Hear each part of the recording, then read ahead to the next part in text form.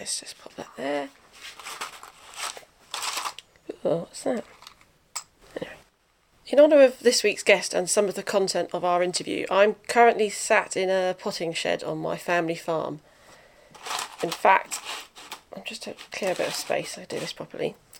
So, hello and welcome to The Things That Make Us, a podcast about people and the objects that have shaped them.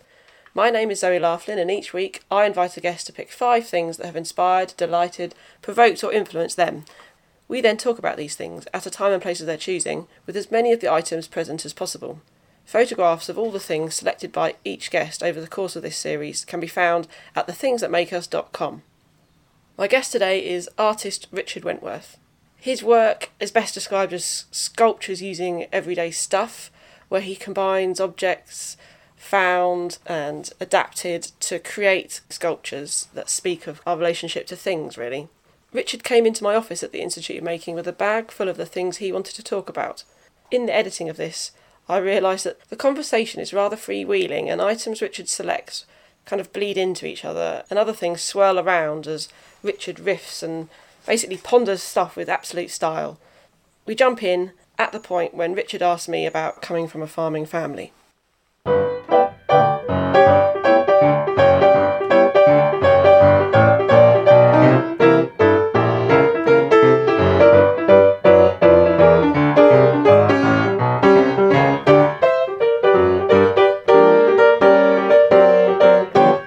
Do you think your interest is because you grew up near the activity of production and therefore that you're interpreting all the time seasons, materials? Absolutely, process. Yeah, very interesting. See, that's never discussed in art schools anymore. Because everyone's talking about fucking Derrida, who is fine, but, you know. I think the children of farmers are an interesting group. What you witness as a child is just extraordinary, and if you don't witness it, it's quite hard to put it back in. Clearly, if you don't witness it and you have desire, you can get the equal and opposite, the lack and then I want. But you are you have a expected to childhood do that? Of pockets full of stones, yes, and things that you've discovered treasures, yourself, and treasures. Well, putting your treasures out in front of you is what you've done right now. So, the premise of this conversation really is that the guest would pick 5 things that have in some way inspired them, or they find interesting, or represent something in their practice or their life. Yep. But I can see more than 5 things in front of us. So I suggest we just talk about the things you've brought with you. And okay, well, why don't I do it as an audit? So the point is that when you first invited me, I inevitably was sort of mildly flattered, mixed up with, well, how am I going to do that? And then what I normally do is to not then do anything about it. Because why would you, because I work much better out of panic. So in fact, until 8 o'clock this morning, although I had thought about it, I hadn't put anything together because I live untidily, although I knew where various things were. So if a cab driver said what most interests you, I'd probably say a term I learned from Marina Warner, which is prosthetics, that in order to be in the world, humans extend themselves so they have, most obviously, tools, and you're meant to know not to use the garden trowel to put food in your mouth, but it's awfully like a spoon. So there's a kind of cousinage of body extensions and shovely, picky-uppy, sharpy, pointy, stabby, drilly things. So I think by definition we're going to talk about small things, but I think the small things have huge implications. So I've actually brought a building with me. So I bought my first studio, which is a cast concrete church in Southwark, which you might know, Dilston Grove. And the reason Dilston Grove exists is because I foolishly got it listed by writing a letter, not realising that it would have that effect. So this was your first studio. Did you have it to yourself? No, 5, 6 of us had it together. And it's part, that's part of the politics of the new boroughs. So that's the decline of church-going, the end of the Cambridge colleges and the public schools being frightfully nice to the poor East London, this mission and that mission. So that's the Clare College Mission Church, which was built in the 1880s but then failed because they didn't check out the land it was sitting on. And being South London, it's probably a marsh. So it broke its back. and had to be rebuilt. So that's 1910 cast concrete, and it's the same people who then built Wembley. And actually, there's no good reason. I mean, I think listing is ridiculous. I think just get rid of it. Photograph it, record it, get rid of it, build something else. It's just fatuous. Anyway, it got listed, and it's now an art space. It uses concrete quite nakedly. It doesn't really, I mean, in this bad photocopy, all of that is vividly concrete. So I just happened to have that. And I also brought something which is sort of like, if you can't bring a 100-foot long concrete church in here to talk about, you also can't really bring in the immediacy of a particular experience. So I brought my grandmother, who I was watching television, arguing with my wife, interrupting the television, being rude about it. And I said, why don't we shut up and just watch the programme and see what it's about? So it wasn't a big row, but it was like the way we always criticise imagery because we're trained to do that. And 10 minutes went past, and then suddenly there was this old lady, and my jaw must have dropped, or whatever jaws do. Within less than a second, because I've now double-checked it, I went, "That's my grandmother! Granny!" So my argument would be that she has no substance. She died 40 years ago. I have no idea what the brain science is on the form of recognition because she had no substance. Couldn't smell her, had no gait. She said a few words. I haven't heard her speak probably since 1976. She died in 78. And I obviously, on iPlayer, was able to check, and the next day, that's my grandma, that's my mother's mother. I suppose I'm much more interested really in how we store what is memory, what is recall, what is recognition, what are, and they're obviously those are for very young people, that's the exciting thing of this period, is that we're going to find out a lot more. If you like, I'm interested in use, degradation, decay, identity, and how bizarre it is that we sort of know what things are. And I've got a granddaughter now, and I can see she's 18 months. I mean, she bloody knows everything. And it's like, and I've got a cat who's extremely smart, but boy, is the cat stupid. I mean, the cat is a cat. Doesn't have consciousness, doesn't remember, doesn't say, where were you today? So that thing where you witness how we project into the world and how it reflects back on us. I'm talking to you with a very knowledgeable brick wall behind you. 1905, 1895 maybe. Probably built by illiterates. I haven't got my glasses on, but you can just tell it's very, very well done. It's not la-di-da brickwork, but it's in sort of quasi-industrial. And that they could never know that they would be the subject of my gaze. And by talking about them, I'm honouring them, and they should be honoured. I love a brick building because the brick is that unit designed to sit in the hand. Therefore, every single pixel, as it were, on that, the smallest quantifiable unit of that structure, has been touched by hand, and is a craft object in that way. Exactly. And buildings built by panels, large. Did you watch things them in Cartwright Gardens? No. Oh, I've got that. You ought to have the pictures here. Panels as big as any of those panels just going in, just lowered by crane. I mean, and it's up. I admire it as a bit of ability, but it's like I couldn't really admire a suspended sheet of MDF, although I know the making and the invention of MDF is sort of gorgeous, and I think that's why we're talking in a way, because cast concrete 5 years before the First World War is pretty radical, although the Romans had it. And we're obviously very tormented about what things are. And in fact, I recently was reading a book, which was sort of a portentous book written in 1945 by an American no one's ever heard of, which I found in a junk shop. And one of the phrases is the coming of the synthetics. I was reading it and kind of going, why does he keep talking about the coming of the synthetics? He's obviously addressing other people in 1945 who must have known what that meant. I know what synthetic means. I think, oh my God, the end of cotton. So he's actually talking about nylon, rayon, And now, if you were to run a sort of test, it would be a great test to do with children, and they would have to go along and name the materiality within our gaze, the finishes and the implicit content, the blinds, the bindings of the books, the iPhone, this little poly something, whatever. None of that really existed until about 20 years ago. It existed, but it hadn't reached that critical mass. And that, because you've got things in here which might not be very old, but they're ceramic, and there's two jugs which are having a conversation with each other, they're very different. But you could take those and hand them over to an ancient Egyptian and they'd go and get some water. They'd also pick up one of those, I guess, rotationally moulded or rotationally exploded water bottles that is the whatever, Evian comes in. And they would recognise that that's an amazing skeuomorph.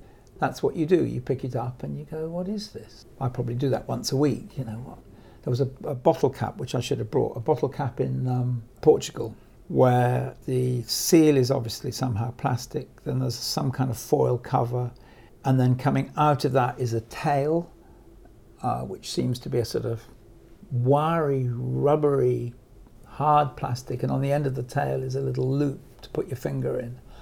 And it's like, hey, this is like, it's the first time I saw a generator in a plastic moulded shell, which is probably nearly 15 years ago now. I thought, you can't have things that catch fire and deal in noxious liquids, pour in petrol or whatever, in a plastic box. Now you would be surprised if you saw a generator in a pressed steel shell. Obviously, because I'm nearly 70, I'm thinking, what is that like to be young, where these new normalities, they're not more really than about 15 years old, in their plural, in their extensiveness, and also can we do this? So the other things I've got are... so what's the next thing on the table? I've got something I bought in Portugal, which is sort of intentionally ambiguous. I need to find out whether it's truly a tool of horticulture or whether it's a tool of masonry for laying calçada, their roads, which are sort of made of bits of...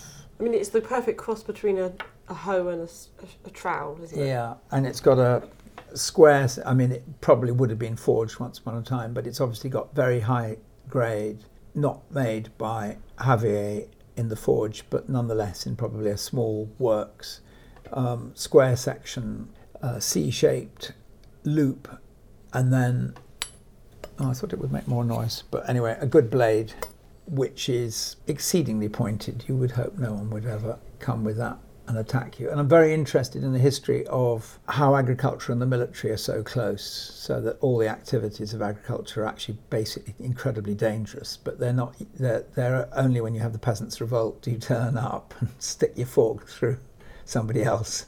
And it's got a very thoughtful handle. I suppose the other thing about all tools is that it's to do with what the land is. So in fact, I think with this man we had a conversation about the different mattocky hoe type objects. So the north of Portugal is different from the middle. This is from the Alentejo, and then right in the bottom is different again. So are you negotiating stone or whatever? So if you have to if you like gardening and you're digging around in the Cotswolds, you'll probably 6 inches down you'll have brash, which is basically just a seam of annoying pieces of stone. Not too big to pick up, but just the one that gets in the way of a tool. And anyone that's ever sort of worked that land knows it. So I also bought recently as a present for somebody what said, and of course this is something I'm very nervous of, is the appalling self-consciousness of our times, where if it looks old, it must be good enough to sell coffee in. And I'm in a kind of rage about that. Rust porn, I think. Is that what they call it? Yeah. Well, anyway, obviously I'm partly responsible for it because I have always retrieved things at the end of their lives and then never known what to do with them. So I just got piles of junk. I don't wish to display them. I haven't opened a restaurant and put the old rake on the wall. But I find it as a kind of generic look for what are really very spoilt humans, very I think there's quite a profound political meaning in that. So I'm from the generation, I'm the beginning of what you might call fucking about on the King's Road. So Phila de Barlow gives a very good description of the leases falling on the King's Road and the interiors being stripped and pushed out in the middle 60s. And then lots of that material being picked up by people like George Fullard, interesting artist who taught at Chelsea, and brought back into the studio, and things being made with bits of cornice and bits of stuff. So it's not very long before Paul Smith is actually buying whole dead chemist shops and exporting them around the world. People are genuinely interested in how the world is formed and what does it mean. Hooray for anyone that's interested, and hooray for anyone who doesn't go, that's how it is and that's why we do it like that. So I'm not interested in things that are laid down as monuments. But I think that for a vigorous culture they have to be under debate. Something here which I think is particularly summed up by the grandmother is the trajectory of things. That everything is always, everything's dying, everything is corroding, breaking, falling to pieces, us too. That's why children must have toys so they can destroy them, so they can because at least that's a model of the world, and then they might not destroy the world, but operating on your teddy and tearing it open and discovering it's got, I think it's really important, but I don't think you should tell the child to operate on the teddy. It's just what happens. And that feeling when you find childhood possessions and they're nearly all in ruins, and you're slightly worried by the ones that are still in the box. You think, what kind of child is that? I hope it's obvious. I think that underneath all of what I'm saying is a sort of pretty elaborate psychology, which I think about. I don't know why I'm acquisitive. I don't know what, there's something like cheap sex involved in it. It's like, why do I have these things, but then I don't have a plan for them? So I'm not forming in particularly intensive relationships with most of the things I pick up. Pick up a lot of things that people would call crap, a lot of my work has things in it which are sort of at the edge of being unnameable. So a bit of string. A lot of my picking up is not really what I would call conventional gathering. I'm not really a sort of, I'm going to the beach and I'm going to pick up sea glass. I'm not really like that. I'm not really a maker of defined collections, but I have got a floating sense that it is all connected, which of course it is. It's on the bloody planet. And I love that thing that recently there were some discussion with school children, and school children said, when we throw things away, does the world get lighter? And it was one of those Royal Society things probably, and where they said, no, the world weighs what it weighs, which is such a great image that, I've put on weight and lost weight in my life, and I'm going to die and I'll become dust. But the world, I just think that's such an amazing thought. And we're all material. Anyway, when you turn it over, something has enjoyed living on it, and I love the fact that it's a house, and somebody of even moderate sort of marine knowledge would say, oh yes, that's the so-and-so, and you only find it in this part of the Pacific or whatever. And I love the fact that this is meant to be, in a lot of people's minds, is sort of associated with sort of fatuous ideas of hygiene, a lot of imagery that came from America in the 50s. If it's plastic, it doesn't absorb anything very bad, and it won't give off anything, it won't be giving you cancer. And I think today they've announced a prodigious increase in breast cancer, and I was thinking in bed this morning, and I bet no one has a fucking clue where that's coming from, when we find out, it'll be so weird, it'll be a make of toilet paper, I mean, we may have lost in the battery dying your fantastic impression of your aunt, but that sense of a material's property and your perception of it as clean, yes. Shininess plays into that, yeah. Hardness plays into that. Well, I brought and this some is not yeah. hard or shiny, no. And over time this plastic becomes dull, yeah. The surface clearly isn't clean anymore, no. And you wouldn't choose that over something else. But at the same time, that's now on its way towards, I nearly brought a very worn piece of wood off the same beach, and I thought we don't need more beach than we've got. But the beach obviously is an extraordinary reservoir of meaning.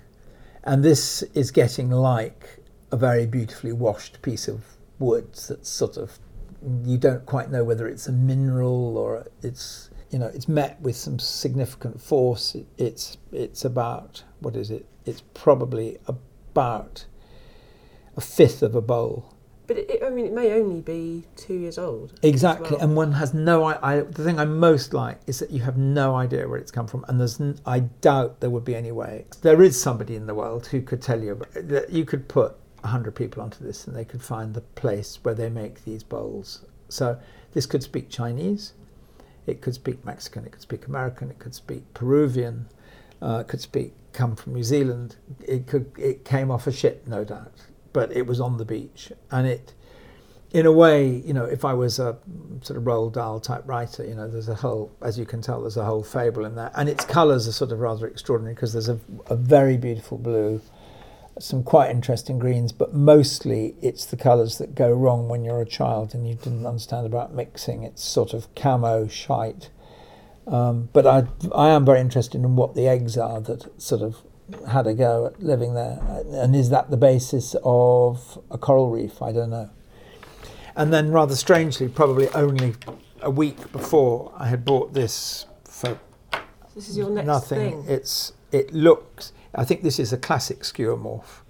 So this is a blade, because I'm not metric, about 6 or 8 inches square, with an integral handle, and I'm very interested in handles. Mm-hmm. As the thing that tells you how to hold something. And it's a very odd, almost beautiful orange, and if you hold it up to the light, it's quite transparent, or in parts quite translucent. It's got one of those patterns on it that's faking weaving. Exactly. So it's sort of saying, I am woven. We would hastily call it a parquet floor. And it's got its sticky label on, which I often try and remember to keep but forget to do, because I love soaking labels off with lighter fuel. And it says in Spanish, which I speak, soplador un pieza, and it's a Mexican production. And I showed it to an anthropologist who I wasn't quite sure whether I liked him or not, but I said, I just bought this. And he said, oh, I could get you a proper one. And I went, no, I don't want a proper one. I know more or less what it is, but you must tell me what it is. And it's a fan.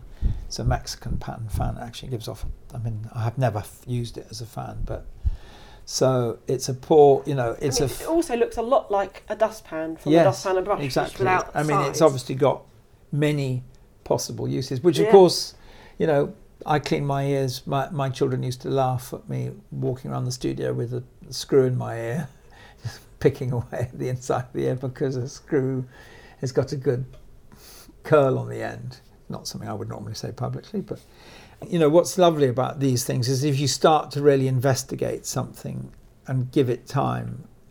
I don't know much about plastic moulding, but I know what an injection moulding is, so it is injection moulded. You can see all the tool marks from the master object. You can hear the voice of the person who assembled the master, but then right in the middle of it there's a very beautiful image of a fan, an electric fan blades. Yeah. So in a way, Some that's analog fan the with person I think I would love to have known and spent time with, and who I wanted to take to Toy Story 1 was Roland Barthes. I think Roland Barthes, in a way, is in this conversation. It's about, well, what are all these things, and how do we give them meaning and take them away, and where are we in our kind of class position in relationship to them? A fan in England has no meaning whatsoever. There's nothing to fan yourself against. So that's a sort of become, or just by being imported, has become a sort of touristic. When the anthropologist said to you a proper one, I would instantly, without even knowing that there was a proper one, assume there was, because of that mimicking of a process of weaving in its surface. So I'd have thought, well, there would have been another type, an older type, which had been made with cane. Yes, that would have had probably palm leaf, slitted palm leaf. When people talk about the Industrial Revolution in England, it's taught so badly in schools. It's taught as if everybody was an idiot, and then suddenly some people started melting iron and weaving using machines, All those things had existed for an incredibly long time, but they hadn't quite gathered that momentum, and therefore there was no Manchester. And that simple thing of how do you do something really ought to be an education. It ought to be, people should, because then people would be much more respectful of the fact that everything is done, even if it's done remotely, even if it's done by a robot. It doesn't matter. It's done. It's done at the behest of human imagination. I mean, your fan and the washing up bowl are both essentially plastic. You know, that's the generic cultural term for that object. And you know, the objects that we find made out of plastic do just appear to us. You haven't seen someone whittling a version of it in a shed, or because it's what Roland Barthes said. I mean, it is magic, because the tool in which that happens is an enclosed. It's like, you know, I've never seen my kidneys, and I suppose there's a chance I will, but I have never seen them. And I've never seen how my defecation takes place. I've got a very vague idea of what's happening. And remember, oh yes, I need to go to the loo. But that's plastic manufacture. That's exactly what it is. You put some sort of beads in one end, and this thing, which we've agreed we don't particularly like, but we invented that we didn't. We think our poo is a bit awful. It's actually, without our poo there wouldn't be any earth, and all of that should just be an education. You know, that I do think that there is a kind of body mystery about plastic. It's such a specific idea to take hot beads, and you know more about it than me, but you know, propel them down orifices into a void where they become something. And I've also brought a compendium of everything we've talked about, in a way, which is an unknown bird, meaning that I never met the bird, but I found this lying on the street in Mexico. It is unbelievably beautiful. And it's funny, because the reason it's beautiful is not just because I'm not meant to have brought it to this country, and it has been in our freezer for 2 months, but because I realise it's changed its meaning. We're in an interior space. We're not around birds when they're making their nests. And it's got those tapes that you have, perhaps that there's some kind of plastic tape that it's used, like some sort of bin liner tie, which is made of transparent and blue, some kind of coded line. And you know that the bird is compelled to do this, and it knows how to do it. And then it's full of little bones, so it's maybe that's an ex-bird, or something that the birds eat, but tiny, tiny bones. We never get to talk to the birds, so we can't. We're never going to. You know, I just read the latest book by McCulloch on the Wright brothers, which I really recommend. It's just fantastic. I mean, deeply, deeply instinctive, probably quasi-autistic brothers, not twins, but virtually married. Amazing flights of imagination, mixed with unbelievable persistence. I mean, just incredible. Try this, record, measure. Really fascinating feeling of wanting to be the birds. And there's a lovely description of them watching birds somewhere and analysing what it is that to do with lift and drag. So are you persistently curious? Do you identify with that sense of persistence? But I am, but I don't know how to use it. So I've ended up being somebody who talks too much, meets people on the street. But I am very interested in possible and probable sets. So I do, by email, often introduce people to each other. Often by not telling them I'm doing that. And I realise that's what social media probably does, but I don't want to. I'm not interested in that level of anonymity. Something might come out of this, and you might end up with a dozen names at the top, and you go, "Oh, I know them," or "Oh, I wonder who that is." You can break a lot of identities, and I write quite postcardy emails. I see it as a form of letter.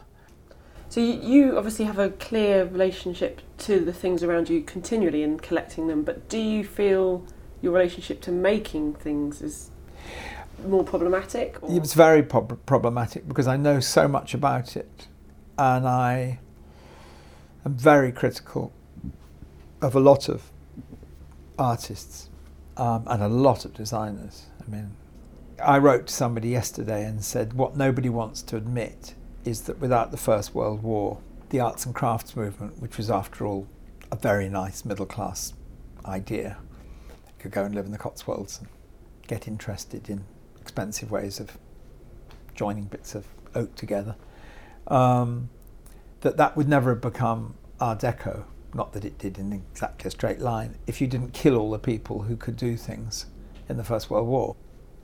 Richard, thank you so much. Not at all. Sorry, I just talked too much, but thank you. It was a pleasure. Problem. What you're doing is really, really interesting.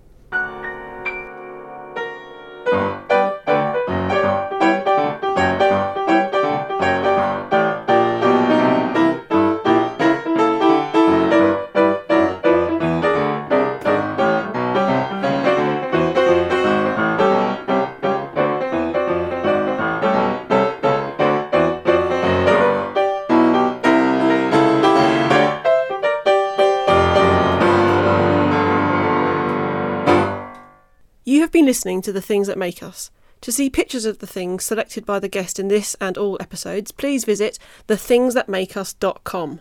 You can get in touch with the show via Twitter @thingsmakeus. And if you like what you hear, please subscribe so not to miss the next instalment.